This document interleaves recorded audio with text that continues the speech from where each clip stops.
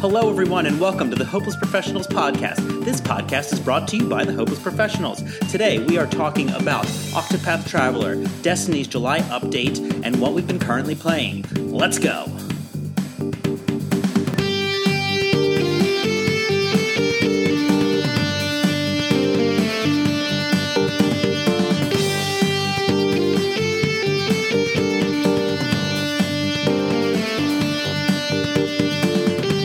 All right. Well, everyone, thanks for listening. We are finally back, and we're going to start this podcast by diving into a game that we really amped up for quite a while and then didn't have a chance to talk about after it came out. And that game is God of War for the PlayStation 4. Travis and I dedicated a ton of time to playing it. We both really enjoyed it, and we're going to kind of do a low-level, spoiler-free discussion of what we liked about it before we kind of revisit the game coming soon, and we're going to talk a little bit about that. Travis, what did you think about the new God of War? God of War, there was a really huge mix of like emotions and situational things that happened at that time. It came out on, I think it was April 19th or April 20th. Went to the local GameStop here, got my giant statued version, and that was when I had first... I just got, I think, everything to start streaming on the computer, and for the life of me, I could not get it to work. So, my excitement, and I didn't care. I wanted to play the game instead, but I wanted to get it to stream right, but it was hard to stream, so I think some of it I didn't get to stream. So that was frustrating there because, we had such a good time working our way up. I played so much God of War to get ready for it, and then I was just like, well, damn, it's not working at all. And yeah. And so I wasn't really sure what to do. So I did what anybody did, and I just played it and beat it in, I think, 2.5 days. Had food delivered to the house and everything. I really made a big deal out of it. But yeah, so I loved the game. The situation that happened as far as the actual streaming thing was really left a lot to be desired. I think that you and I both have gotten a lot better at that than we were in some of our infancy stages there, and how excited we were. And what about you? What were your initial overall opinions? Right. So I was actually going to just echo exactly what you said in regards to the streaming thing. We were still kind of new with streaming, and we really wanted to stream the whole thing, but you and I weren't able to coordinate our schedules in a way, and we were kind of in different areas, and I think we both ended up beating the game, not even on stream or whatever. So it was really just we kind of didn't have a good grasp on how the whole thing would work. I would say if we were going to play it now, we would do a much better job of kind of taking everybody along with us through that journey. But besides that, in regards to the game itself, from the moment that I turned it on and I put it in the system, and it starts up with that title screen that was just a complete departure from any other God of War game, you knew that you were in for something special. What do you mean by that? So do you mean just the story, the music, or just... I agree with you. I'd like to hear, because I know that you played all the other ones as they released and had initial reactions at that point. So what do you think struck out to you either the quickest, the most radically? What set the tone for you so fast to know that this was going to be different, but you weren't afraid of it being different? Well, despite the fact that I listened to every pre-release interview that Cory Barlog did with every single media outlet, every God of War game kind of started with a big Kratos face, just zoomed in on half of his face. You got a big old eyeball there. And this one was zoomed out. You could see Kratos' whole body. And he had this just ominous presence just standing there. And that was kind of really what set the tone for me. And you immediately saw all of the detail in the tree, the bark, the character model that Kratos had. You start off and you chop down this tree. He swings his axe, and I had headphones on, and I just remember the sound that came through those. Just immediately, I was like, okay, we're in for a treat. And you can tell already that this game has everything perfected. And then it starts with the animations, and you see Kratos as he's trying to tie the bandages around his arms, and he keeps turning his back as Atreus is coming up to him to try and talk to him. And that is something that you really never experienced in any God of War game like this like actual true dialogue between two characters that really had deeper meaning to it than just, oh, you're in my way, I'm going to kill you. That's a really good point. And that was one of the things I think stood out for me is like all of a sudden, you know, I'll never forget how so damn frustrated immediately with the first God of War, just because like you start and it's kind of like you're thrown into this world and you're on a boat and there's a giant thing and you got to do this stuff. This one, it was like all of a sudden, you know, you're like, oh wait, well, you know, where am I? Like, yeah. And in some ways I was kind of like, okay, so we're going to have to sit through the cinematography of this situation. You're going to kind of get a feel for what's going on. And then the tutorial is going to come up because it's not just going to be button mashing. So, you know, that is different. And I think they did that in a way that was actually, it combined everything really well. They did a lot of the tutorial based stuff, you know, with Atreus having to find like a deer.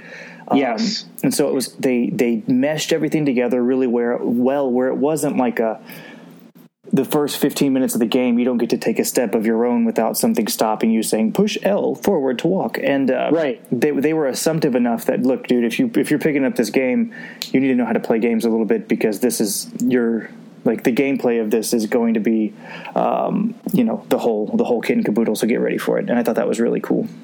Well, I think that you mentioned something that is something that I really like in games is when they make the tutorial interesting. And there's a couple other games that I can really think of that do this.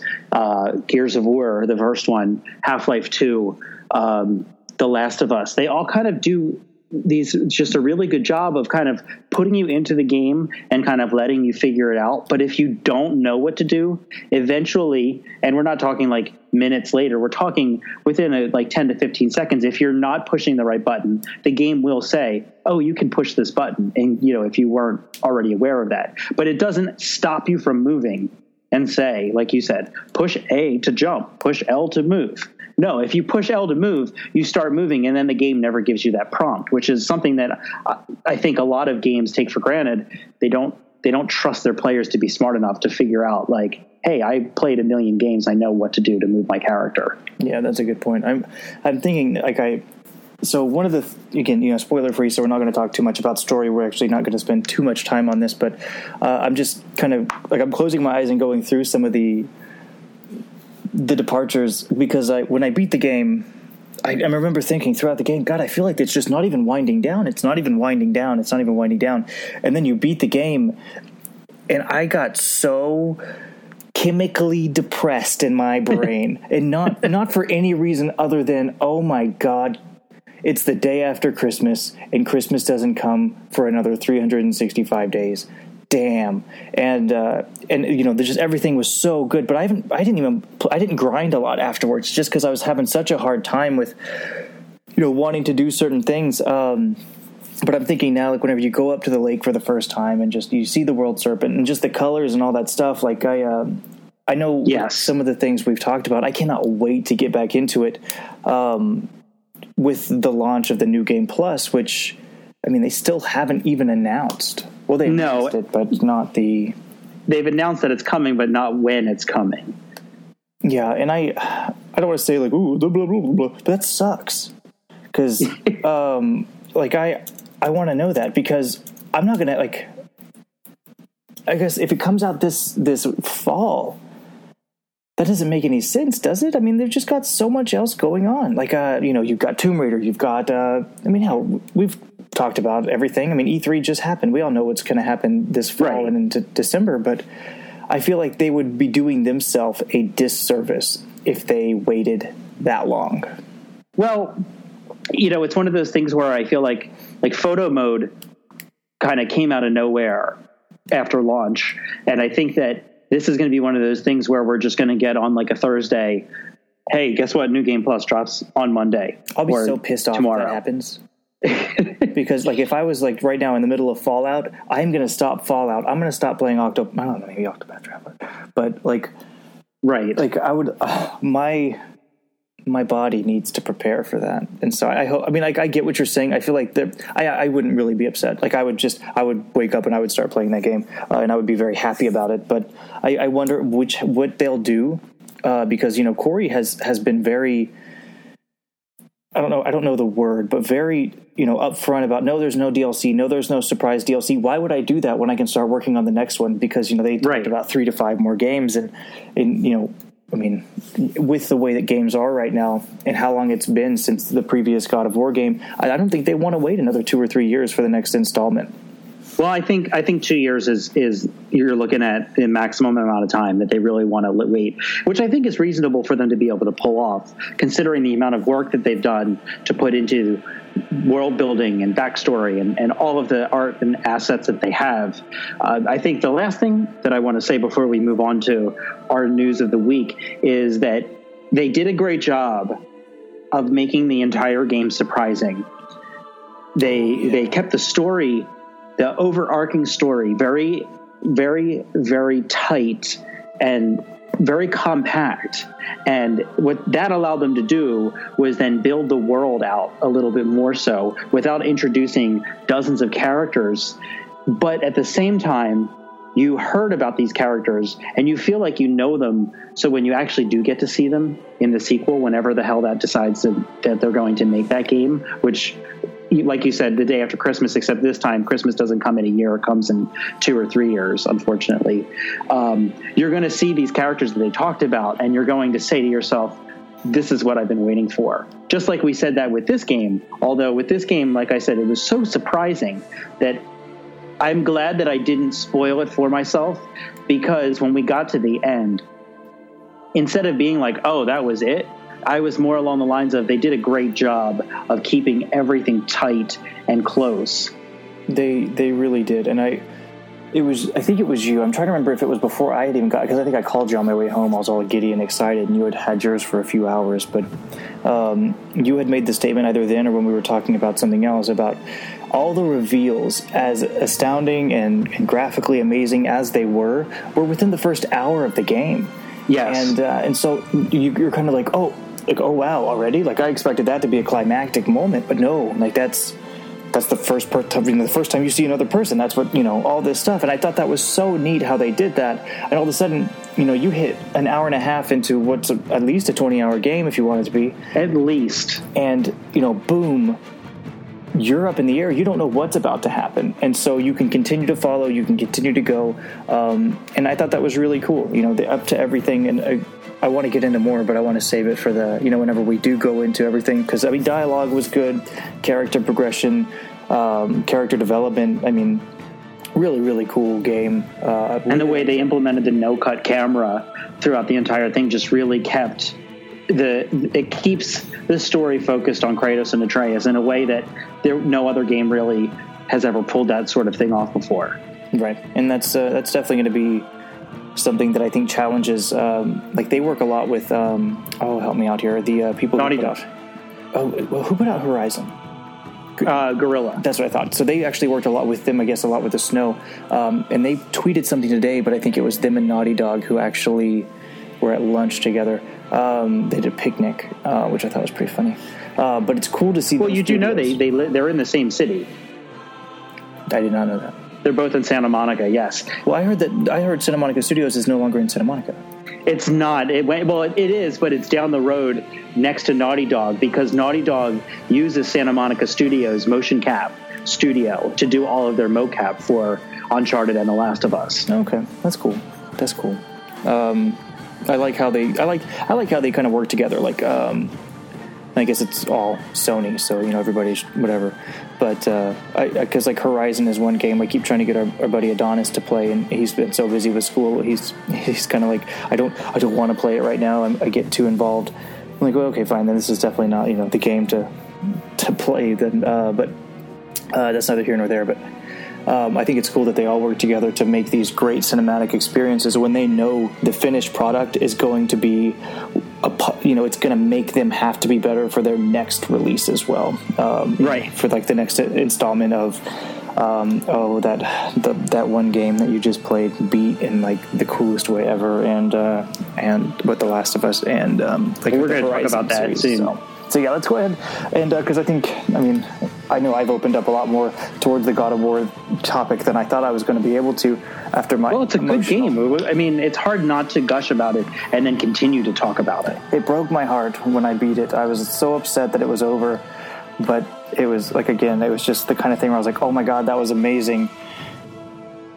But I couldn't keep dabbling in. But now, like, I've cried it out. I'm ready to get back in, and now I'm kind of waiting. I want that, I guess. So last thoughts. I want my next. I don't want to start a new game and have to redo what grinding I've done for the new game plus. But I would do that if I knew it wasn't going to be until March or February or whatever. Start a whole new game. I would. Like, I would, especially because, I mean, the Twitch account's grown so much. That's the type of linear game that I really would like to play. But right now with the Doom, Wolfenstein, Octopath, and then you've got a lot on your plate. Yeah, there's a lot going on. A lot of things we're going to be able to play. David and I are about to start our Far Cry 5 co-op only stream. Awesome. So that's going to be pretty cool. But so I know you actually had a lot of news that I heard. What news we have, I had not heard, but scrolling through Instagram can confirm one thing that you had told me. So let's go ahead and, if you're ready, jump into the news and get some of that out of the way. All right, let's do it. All right, so first things on the news front. We're going to start with something that's just a little kind of tidbit because I don't have a lot of information on it, but Microsoft, we know at E3, they said, we're working on the next generation of Xbox hardware. Then just today, I believe it was either today or yesterday. We're recording this on a Wednesday. Microsoft made an announcement that said they are announcing hardware, and that's all they said, hardware, at Gamescom. And Gamescom is like European E3. I believe it's held in Cologne, Germany. At least that's where it's been for the last couple of years. And there's usually a lot of really big announcements at this event. It's kind of become bigger than E3 in a lot of ways. The Last of Us 2 was actually announced, I believe, at one of the last Gamescoms. They also announced, Sony announced Uncharted: The Last Legacy at their Gamescom preference the one year. They announced both of those in the same thing. So like I said, it's been kind of as big or bigger than E3 in a lot of ways. And then Microsoft also kind of teased they have 25 surprise announcements to go along with this hardware. So I'm curious to see if are they announcing next generation stuff? Is it a reworking of the current Xbox just to make it cheaper or more affordable or whatever? Or is it something entirely different, like the accessibility controller that they're working on? I really have no idea. Yeah, I just looked because I wasn't even aware of this, and I just kind of Googled it real quick, and I found myself on Engadget, and they're talking about, what could this be? Could it be a smaller version or like a rehash of the original Xbox?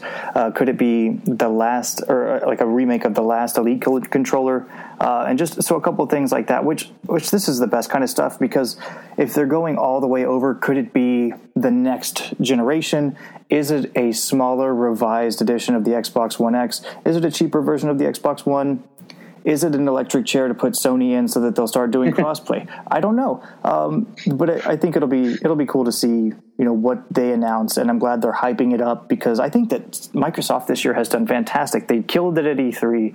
They're killing it in the game right now, where they're getting all the positive press. Sony's getting right. It's hard to get a lot of. I mean, and obviously Sony's still got the games, but there's a lot of pressure mounting on Sony right now with a lot of these things, and they're not budging. Like, they're not even worried. Well, you know why that is, though. Money. Well, when Microsoft was number one in the last console generation, they were the same way that Sony is now. When they were top dog, they were the same way when it came to crossplay and all of these other things. Now that they're the underdog, Sony is outselling Microsoft currently at a rate of, I think, a little more than 2 to 1. There's 70 some PS4s compared to 30 some million Xboxes. So them being the good guy now makes them look better, because they did have a lot of negative PR when the Xbox One first launched, if you remember. And you may not, because you were not really, I don't remember you mentioning anything about the Xbox One. I don't even think I knew you when the Xbox One came out. But I'll reiterate and say, when the Xbox One launched, they had this sort of, you're going to buy this and you're going to play our games, and you're not going to be able to play without an internet connection. You're not going to be able to trade in your games. You're not going to be able to lend your games to your friends. You always have to be online. Your games are registered to your console only. And that put a bad taste in a lot of people's mouths. And if you remember, during that E3, PlayStation actually made a joke video.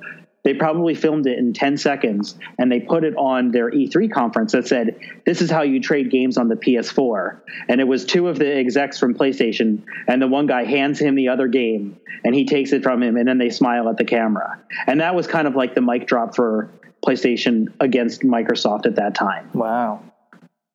And then this is like Microsoft getting them back, saying, hey, look, everybody can play with their friends wherever they're at, except if you're on PlayStation. I think it's funny though that because like we talk a lot about Fortnite. We're going to talk about it a little bit here. We're not we're not Fortnite streamers. We'll never be a Fortnite stream. But with Fortnite's popularity and Xbox's willingness to Fortnite's launch on the Nintendo Switch and that working kind of with Xbox and the accounts and everything, it's funny because that many people are now aware. It's not like, Wolfenstein or, one of these cult classic games. It's this viral sensation of all ages. Like, well, what the hell? Now I have to have two accounts because Sony won't do what? And it's funny to see that come up the way that it has. And I mean, it seems like Sony's kind of just going to, bear out the storm or what have you. But it's funny to see how those things have happened.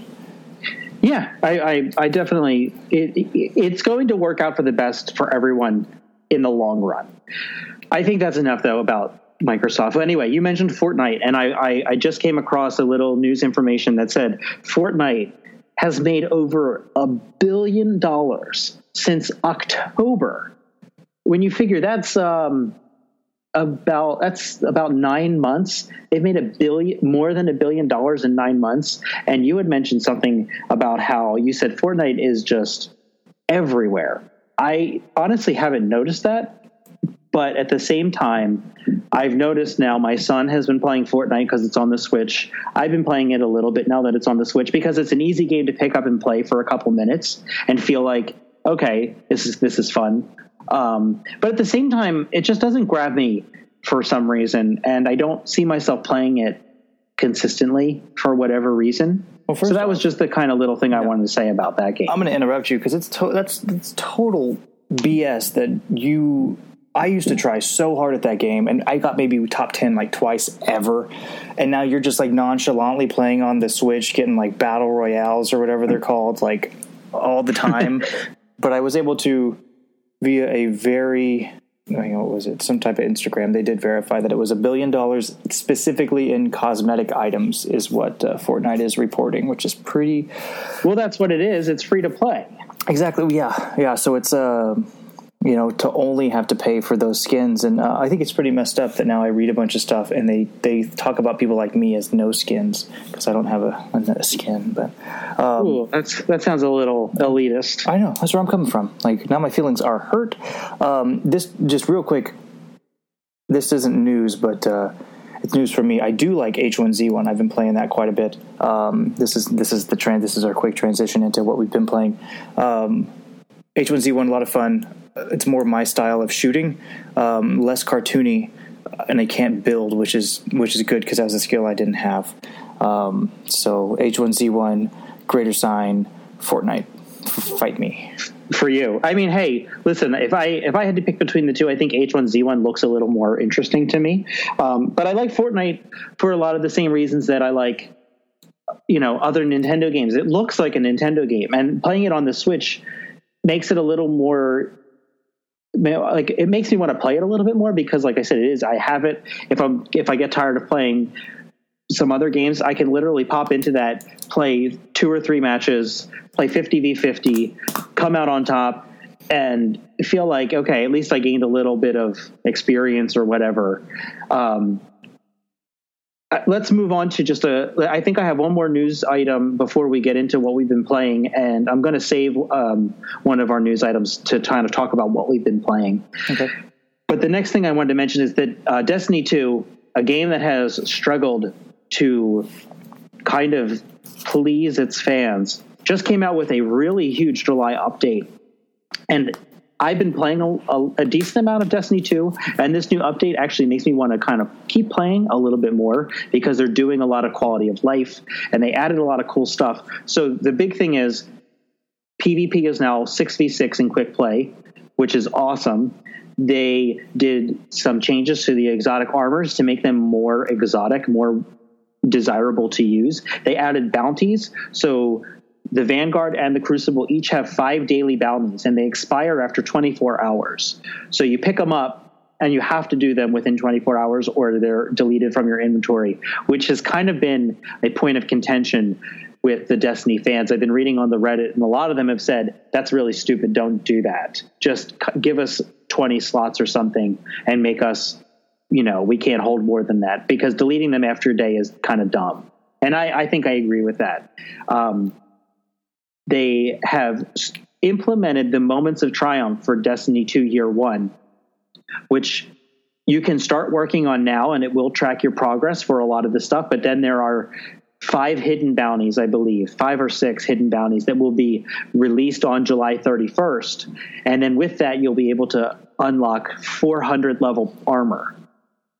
Wow. And then the cool thing about it too is they've added this neat little tiering system to it where you get the armor and it's blue. You go and you play an objective, or you accomplish these objectives tied to the armor, and then it upgrades it to purple. You do it again, it upgrades it to level 400. You do another set of objectives, and then your armor is masterwork. And I thought that was a really cool idea, and I hope that they continue that with Forsaken, because that would be something that I would be willing to do as long as the objectives are interesting enough. Yeah, I think that's a cool progression system where it's a promising grind and it's rewarding enough to make you want the next tier, but your current tier is still viable. Exactly. And then the cool thing too is if you like the way that it looked, because apparently the way the armor works is it's a little bit dusty, then it's better, and then it's like totally decked out with all of these like gold flare and stuff. They're actually adding ornaments to the armor that lets you change it back to the appearance of the older versions, but you retain your power level and everything with it, which I think is actually a pretty good idea. Yeah, I definitely agree with that.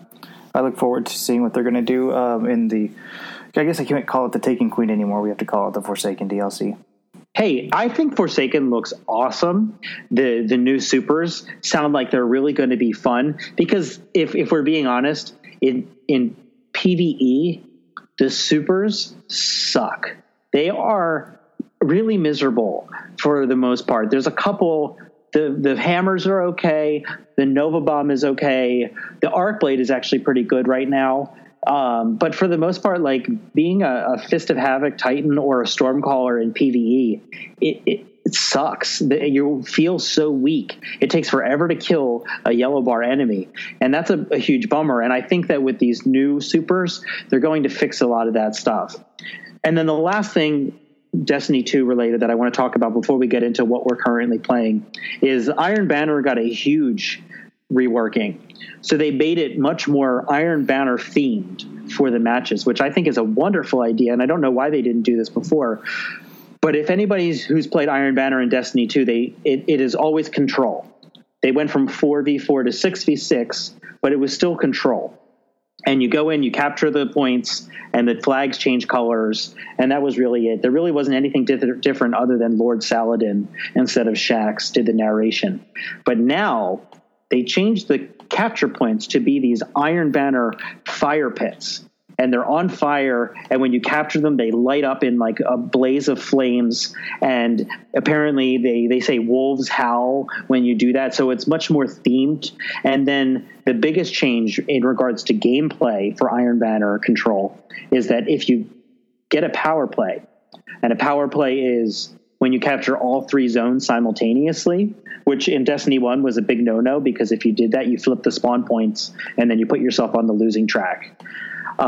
Now in Iron Banner, if you manage to pull off a power play, it actually locks the zones down for 20 seconds, allowing the commanding team to get a huge lead, which I think is going to be highly debatable how people enjoy that when it actually happens, but I'm curious to see what it's like come the next Iron Banner. Yeah, that's really interesting. I could see, I mean, obviously, like, you listen to the podcast, you talk to the content creators or the influencers online of Destiny, and the argument there is that the no skins of Destiny that are the kind of just there running around doing whatever, they're not playing the objective. Well, that turns Iron Banner into a much, much more objective driven game, or else you're kind of just screwed. So, I mean, I could see that being good, and I could see that being the bad. Right. And, I think too, it's either going to teach people, hey, I have to pay attention to the zones. I can't just run around shooting things in Iron Banner, which is what a lot of people do right now. I played a lot of Iron Banner last week because I wanted to get a full set of Iron Banner armor for my Warlock, and I missed out on the gauntlets and the chest. But that's okay because, like I said, there's going to be another one. But I noticed that if you're on a team with people, a bunch of randos, and people aren't communicating with each other, there is a great possibility that your teammates are going to be running around, not capping points, not defending points, and just playing it like it's a normal game of Clash. Yeah, and I think they've struggled with that for a long time, trying to make sure that it's objective enough but kill based enough. So I think I think they'll tweak it. 20 seconds seems like a long time. It does, but I could see that shaping out to be the way that things go. So that's really cool. I have a hard time wanting to get back into Destiny 2, especially with how many games I played in the first half of this year, not playing only Destiny. But if it's where I need to be, it's where I need to be. That Destiny 1 will always have a place in my heart. And I feel sometimes upset that Destiny 2 kind of wound up the way that it did. Yeah, I agree. And I was actually, when I was playing PvP the other night, and our friend Barry was in the chat, and he was talking about it, and I said to him, this was Destiny 1. It would just feel so much more different. I'd be doing more stuff. I would just be more fun overall. Yeah. Which is kind of sad when you think about it, because Destiny 1 the PvP was frustrating, but it was fun. The raids were fun. They struggled for a little bit, and they really figured out a good way to keep players invested. And I feel like they haven't quite gotten to that point yet with Destiny 2. Although I'm hoping that with Forsaken, they're bringing back a lot of the things that made people come back to Destiny year or week after week. Okay. So we'll see. Yeah, that's fair. So would you say that is Destiny 2 what you've been playing the most? Because I know that you played recently, but you also talked about what you haven't, or what you've been playing, kind of off It is not what I've been playing the most, and I think that's a good transition into what we're currently playing. So before I go into what I just finished playing, I want to talk about a game right now that is actually currently the best-selling game in North America and Japan, and that game is Octopath Traveler. In case anybody doesn't know, Octopath Traveler was just released last Friday, July 13th, for the Nintendo Switch.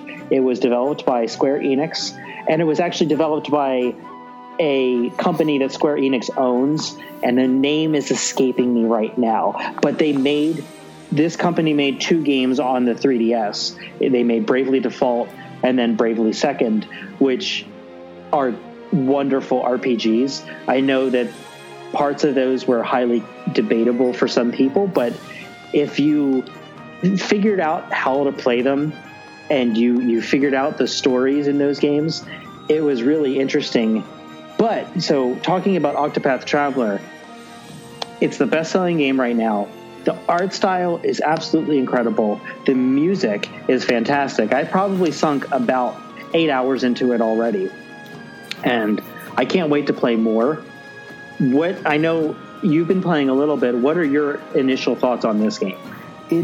I recently took a small trip, and so I brought my Switch for the first time that I think ever on the plane to play. And I was like, okay, I had downloaded that demo and I started it, and there was just so many words and like all this stuff, and I was just like I was too tired at the time, and I was just like, okay, I'm gonna put it down.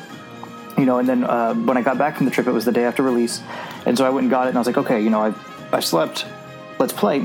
And immediately I was just like, oh my god, this is so cool. Okay, you're running over here. The combat is kind of like old school, Final Fantasy. Like I was just with a twist. Yeah, and I thought it made me wish I would have gotten 10 minutes further the first time that I had played it, because now I know I'm behind because the demo you kept your progress. But there's a lot that I still want to figure out. I think I'm about an hour and 10 minutes into it, and but it's a lot of fun. I look forward to streaming it, just so that people we hang out with can kind of see what it looks like and decide if they want to purchase it as well.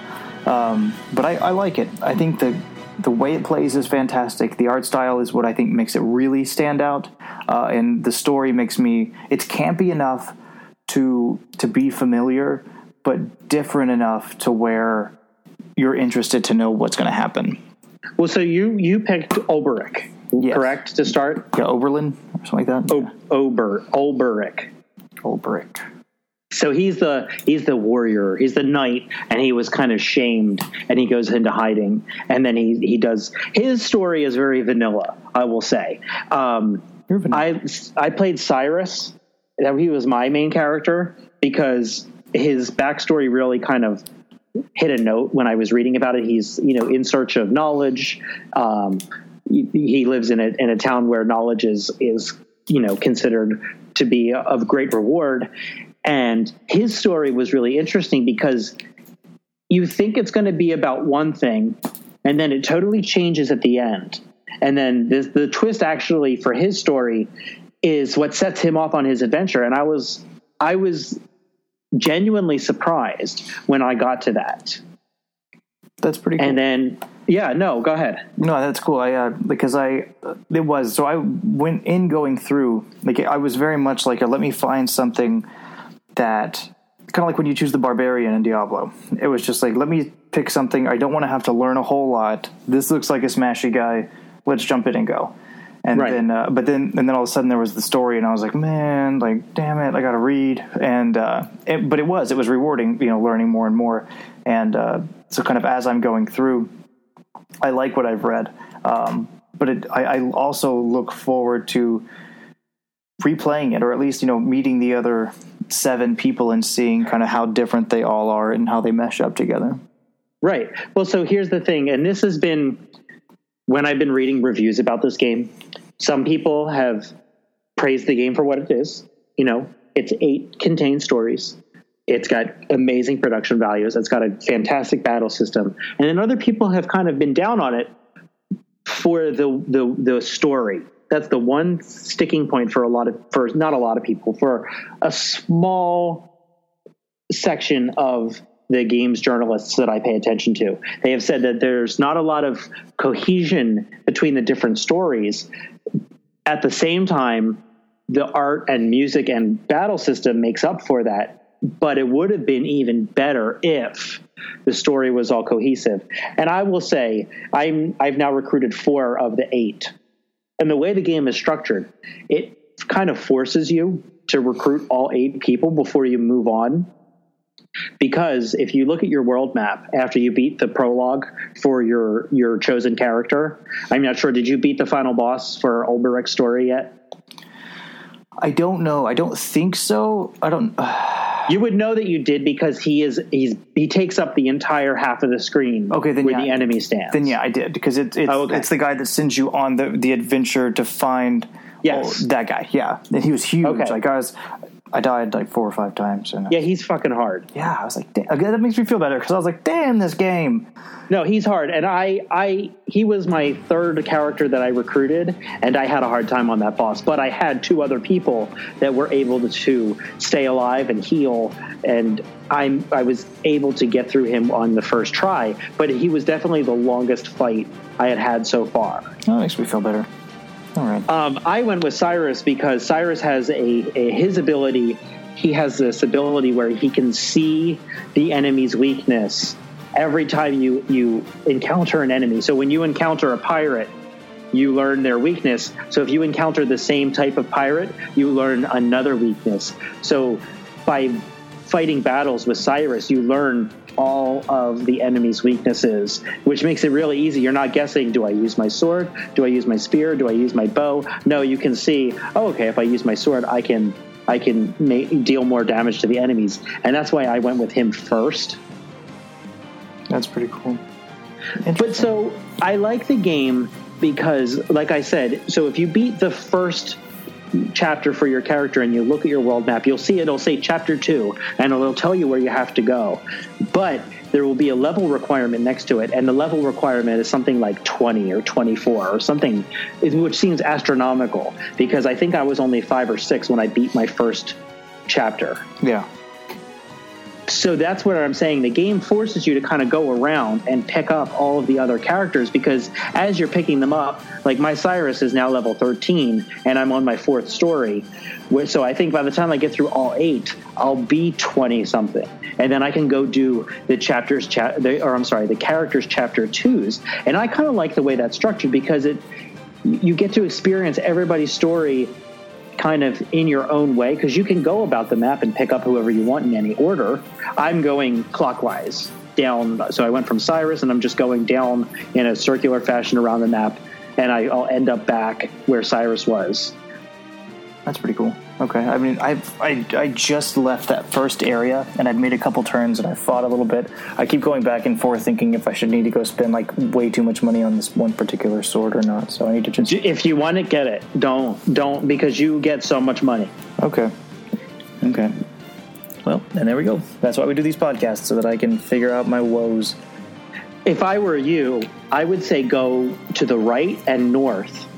So you can pick up Tressa. She's the merchant. Okay. And she has an ability where she finds money every time you enter a new area. She finds like 100, 200 coins every time you enter a new area. So that's a cool way to get more cash.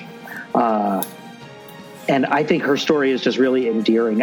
So far, I've liked all 4 of the stories that I've done.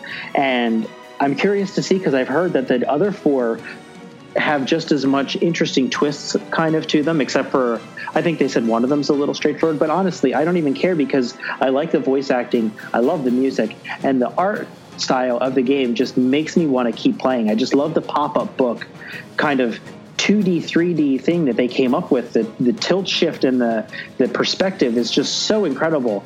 I really hope that this game does well enough for them that they say we're going to do more games in this style, and maybe they nail both the gameplay and the story, in the next iteration.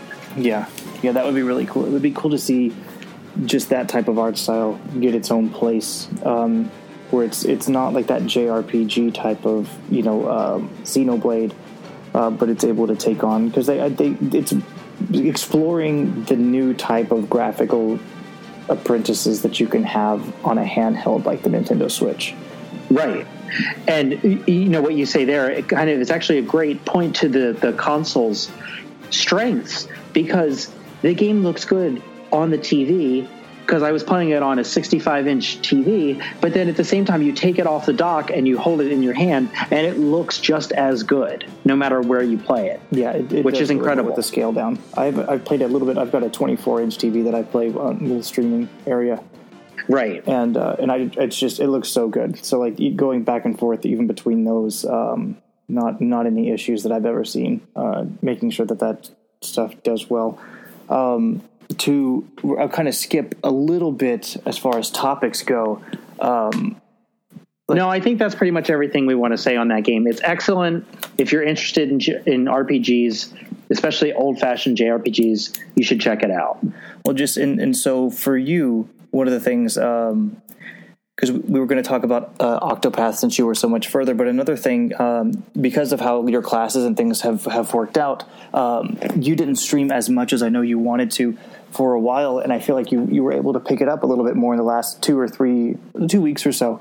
I had a summer break, which was wonderful, and I wish that summer break was more than 2 weeks. I wish that we just always got summer breaks within jobs as well, and I think that would really take care of a lot of issues for adults. Yes. But so how do you like it? I mean, we jumped pretty fast at a couple hundred followers, which is really cool. So thank you to everybody if you're listening and you're a follower over on Hopeless Professionals on Twitch. How do you like jumping in? And I mean, it's just because for a long time it was just us and our mobile phones and and 10 followers or 15 followers. And it's just so much different now. There's so much fun talking to everybody and doing all that stuff. And we're not big by any means, but like it's kind of just fun to be doing. And I'd like to get some of your takes on that. Well, so I streamed on and off, not nearly as much as you were able to. And when I finally had the time to do it, I wanted to pick a game that I kind of was an expert at, and I really wanted to push myself to play it in a way where I'm not only narrating what I'm doing, but at the same time, I'm hopefully showing people something new. And then as well, because I know the game well enough, I felt like picking a game that I knew well enough to be able to narrate my adventure through it would give me the opportunity to learn how to balance playing and talking to the stream at the same time. Yeah, so I picked The Last of Us, and I know that you had just finished streaming it because we were so amped up on that game from E3. But I went for taking Grounded mode on New Game Plus for a couple reasons. One, Grounded mode is the greatest challenge in that game. Two, the New Game Plus trophy for Grounded mode is like 0.6% of the people who played that game have it. So I thought it'd be really cool to get a trophy that not a lot of people have. And when I started playing it, it starts off slow and there's not a lot of interesting things that are going on with that game. But then as we started to get to different areas and we had our buddies coming in, David and Barry, were stopping by because they're big fans of that game.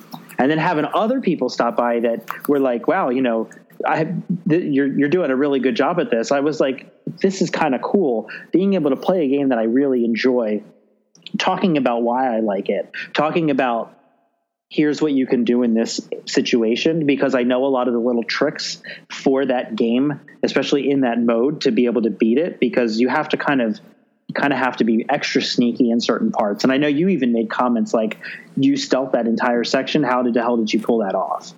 Yeah, it was one of my favorite parts of watching you stream that is because I learned, because I've played through it twice, so seeing how you do it on a harder difficulty, but also some of your excitement when you go through and you complete a section in a way that maybe you hadn't before.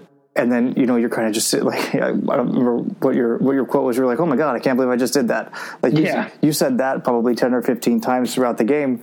And it was a kind of a token to the way that you were not only, you know, remaining entertaining for the people, myself, David, Barry, that were watching, but also your gameplay was going really well. It wasn't like either one was, either aspect, like you were talking about, talking or playing, was suffering from the stream. You know, you were doing both and doing both well, which is a fun feeling to know when that's happening.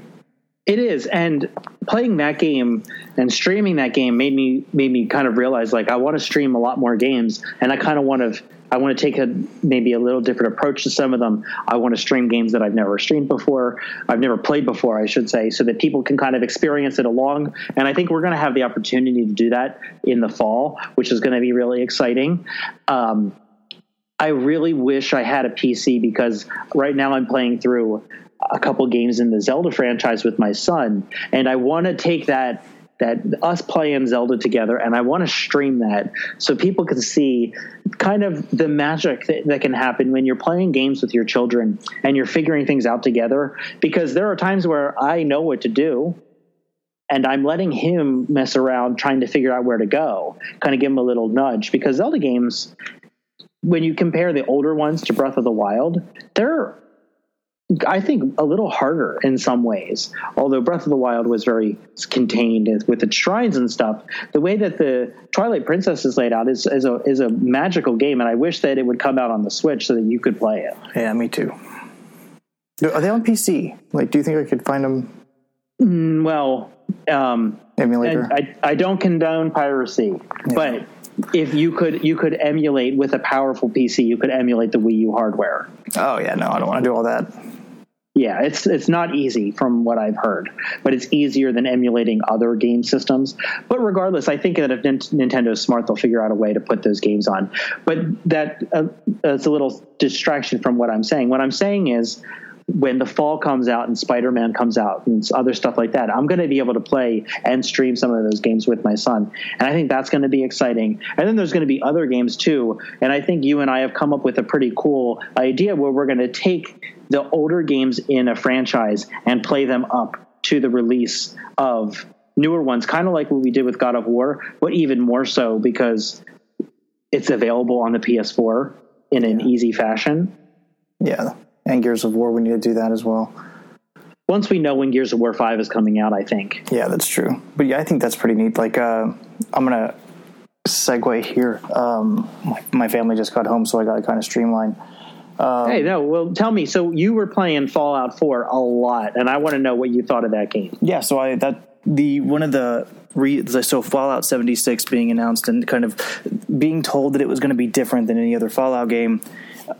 David, who's a friend of the podcast, wanted to, or is a huge Fallout 4 guy, and so I finally just played it, and he gave me a couple, do this, do that, and then I'm not going to answer any more of your questions. That lasted until I asked 700,000 questions, and he finally answered a couple. But I loved that game. I loved it so much. My biggest complaint is that I tried to play it more linear than somebody should try to play Fallout.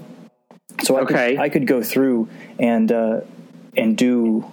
So is it an open world game? Oh yeah, absolutely. Okay, it's an open world game where everything kind of revolves around each other up until a specific point where certain things, like if you have 5 timelines all running together, they eventually all the timelines will stop except for one, and you choose which one that is and the order that certain ones fall off.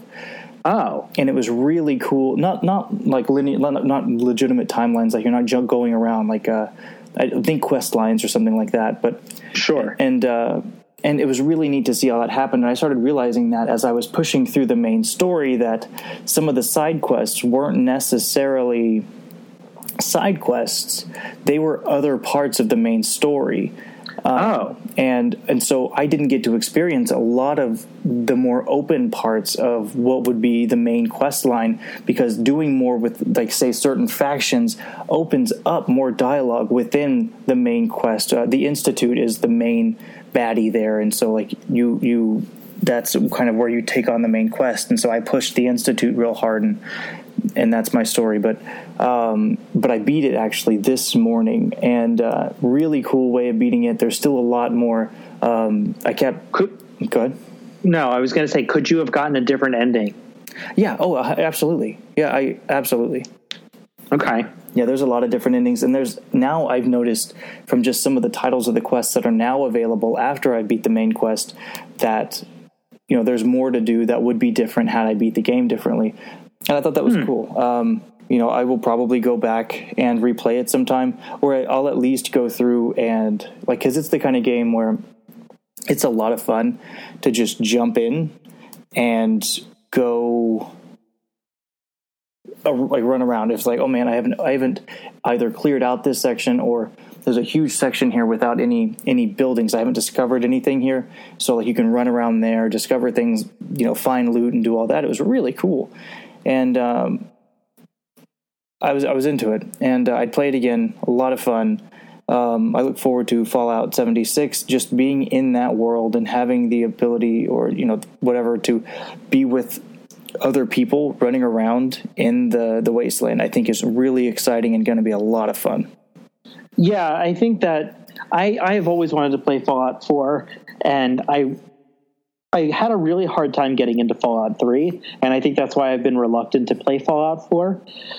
But Fallout 76, with its co-op, 4-player co-op, kind of out in the wasteland, really sounds like something that would get me into that sort of game.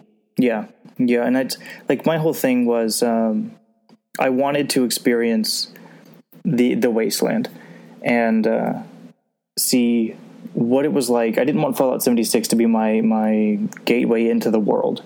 If it's going to be a side project, I want it to be a side project.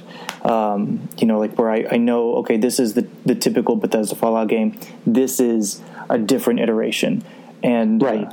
But there's still lore there where they've talked about 76, the Vault 76 being a thing, and even some of the stuff that I learned about Vault Tech and that you learn throughout the games, and how all the vaults were mostly to just perform experiments on groups of people, was really haunting, and so you kind of learn some of this stuff, and it's this big world of lore and all this stuff, and I would play New Vegas if it came out, all kinds of stuff. So I do like it. I think it's cool. I look forward to what they're going to do in the future. That sounds awesome. I'm interested to see what more you can do now that the game is over, that maybe will still push the story forward. So from what I gathered, it's more along the so there's a certain number of factions, and as you're going through, certain factions require you to kill off other factions, or you do something with a faction that makes the other faction hate you. So that's no longer an option to do those quest lines, no matter where you were in them.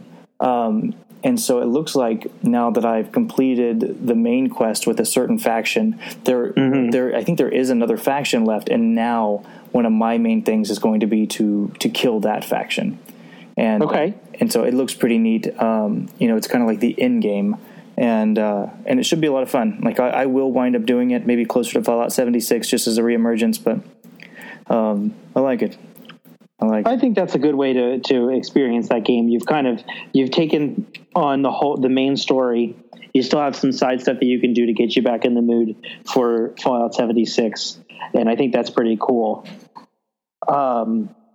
Is there anything else you want to talk about before we kind of call it a day here? No. I think I finished Fallout, so right now I'm kind of in this mode of not sure what I'm going to stream next. David and I, like we said, are going to do a Far Cry 5 co-op stream.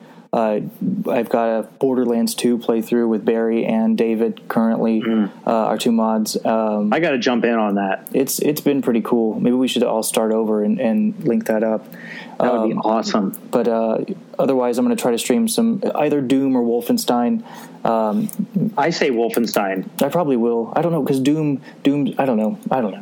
Doom is a better game to play by yourself. I don't know how. There's not a lot of story. There actually is a lot of story. I take that back. But I think Wolfenstein is such a cool game. It's got a lot of really cool characters, and the cutscenes are really well acted, and it's got a ridiculous soundtrack. Is it linear? I want something. It's linear. As linear as okay. Then Wolfenstein. It's as linear as you can get, but it gives you the opportunity to do whatever you want in terms of taking on the levels. You can be stealthy, you can be guns blazing, you can do both if you want, and that's the best part about it. Okay, then I'll do that. I'll do that because Wolfenstein 2 came out recently. I just want to play Switch. Doom before Doom whatever came out. And it's awesome. Yeah. So otherwise, the only plug that I have is the Jackbox Saturday nights that we've been doing with a couple Discord communities. I think that's a lot of fun. It's awesome. Like I've never heard of Jackbox, and now I look forward to it every week. So I get questions all the time from our followers. When are you guys doing that again? Is it not today? No. The best part about it is playing the game on the screen, but everybody participates on their phones, and it's just hilarious. Right. I think that's such an, like, you've got jumping back to Fortnite making $1 billion on skins. Then you have Jackbox selling one game for $25 and letting 8 people play at a time, or you can be in the audience and still have your vote counts, and you can swing things certain ways. So it's really cool. I think that keeps growing. I look forward to seeing more and more of that. But no, that about does it for me. I think the last thing I want to say is I want to talk about, I'm going to stream Detroit. I'm going to try to get through that as quickly as possible. And then I think I'm going to move on to the Tomb Raider games. Ooh, I was thinking about that today. Yeah, I wanted to do Uncharted because Nathan Fillion just did an Uncharted fan film, and it's been just watching his fan film has made me want to play the original game and play the whole series through. But I think I'm going to wait to do that until after the fall, kind of when there's a little bit of a lull maybe in the wintertime. So my agenda, since I can't stream anything but PS4 at the moment, is going to be Detroit, maybe some Destiny, and then doing the Tomb Raider games from start to finish to get ready for Shadow of the Tomb Raider. That's cool. I like it. I'll watch that. All right, I think that wraps it up. Thanks for everyone for listening to the Hopeless Professionals podcast this week. Please check us out, hopelessprofessionals.com. There's some new blog posts. I'm working on videos, which will be done at some point. Travis has a couple things that he's going to write about. You can also catch us on Twitter, Instagram, @HopelessPros, on Twitch, Hopeless Professionals. We're streaming every Tuesday and Thursday, at least every Saturday with the Jackbox, and then in between we're trying to get in whatever else we can. yeah, so we've had quite a bit of time right now to stream, so come on over, give us a follow. We'll follow you back right now. Just, let us know that you're into that. Some people care, some people don't. So we look forward to seeing you. And if you listen to the podcast, always let us know, because I think that we're definitely under the assumption that we are the only guys that listen to it, despite us having a great time with it. Right. All right. Thanks, Travis. All right. Thanks, Damon. I'll talk to you guys soon. Later. Guardians out.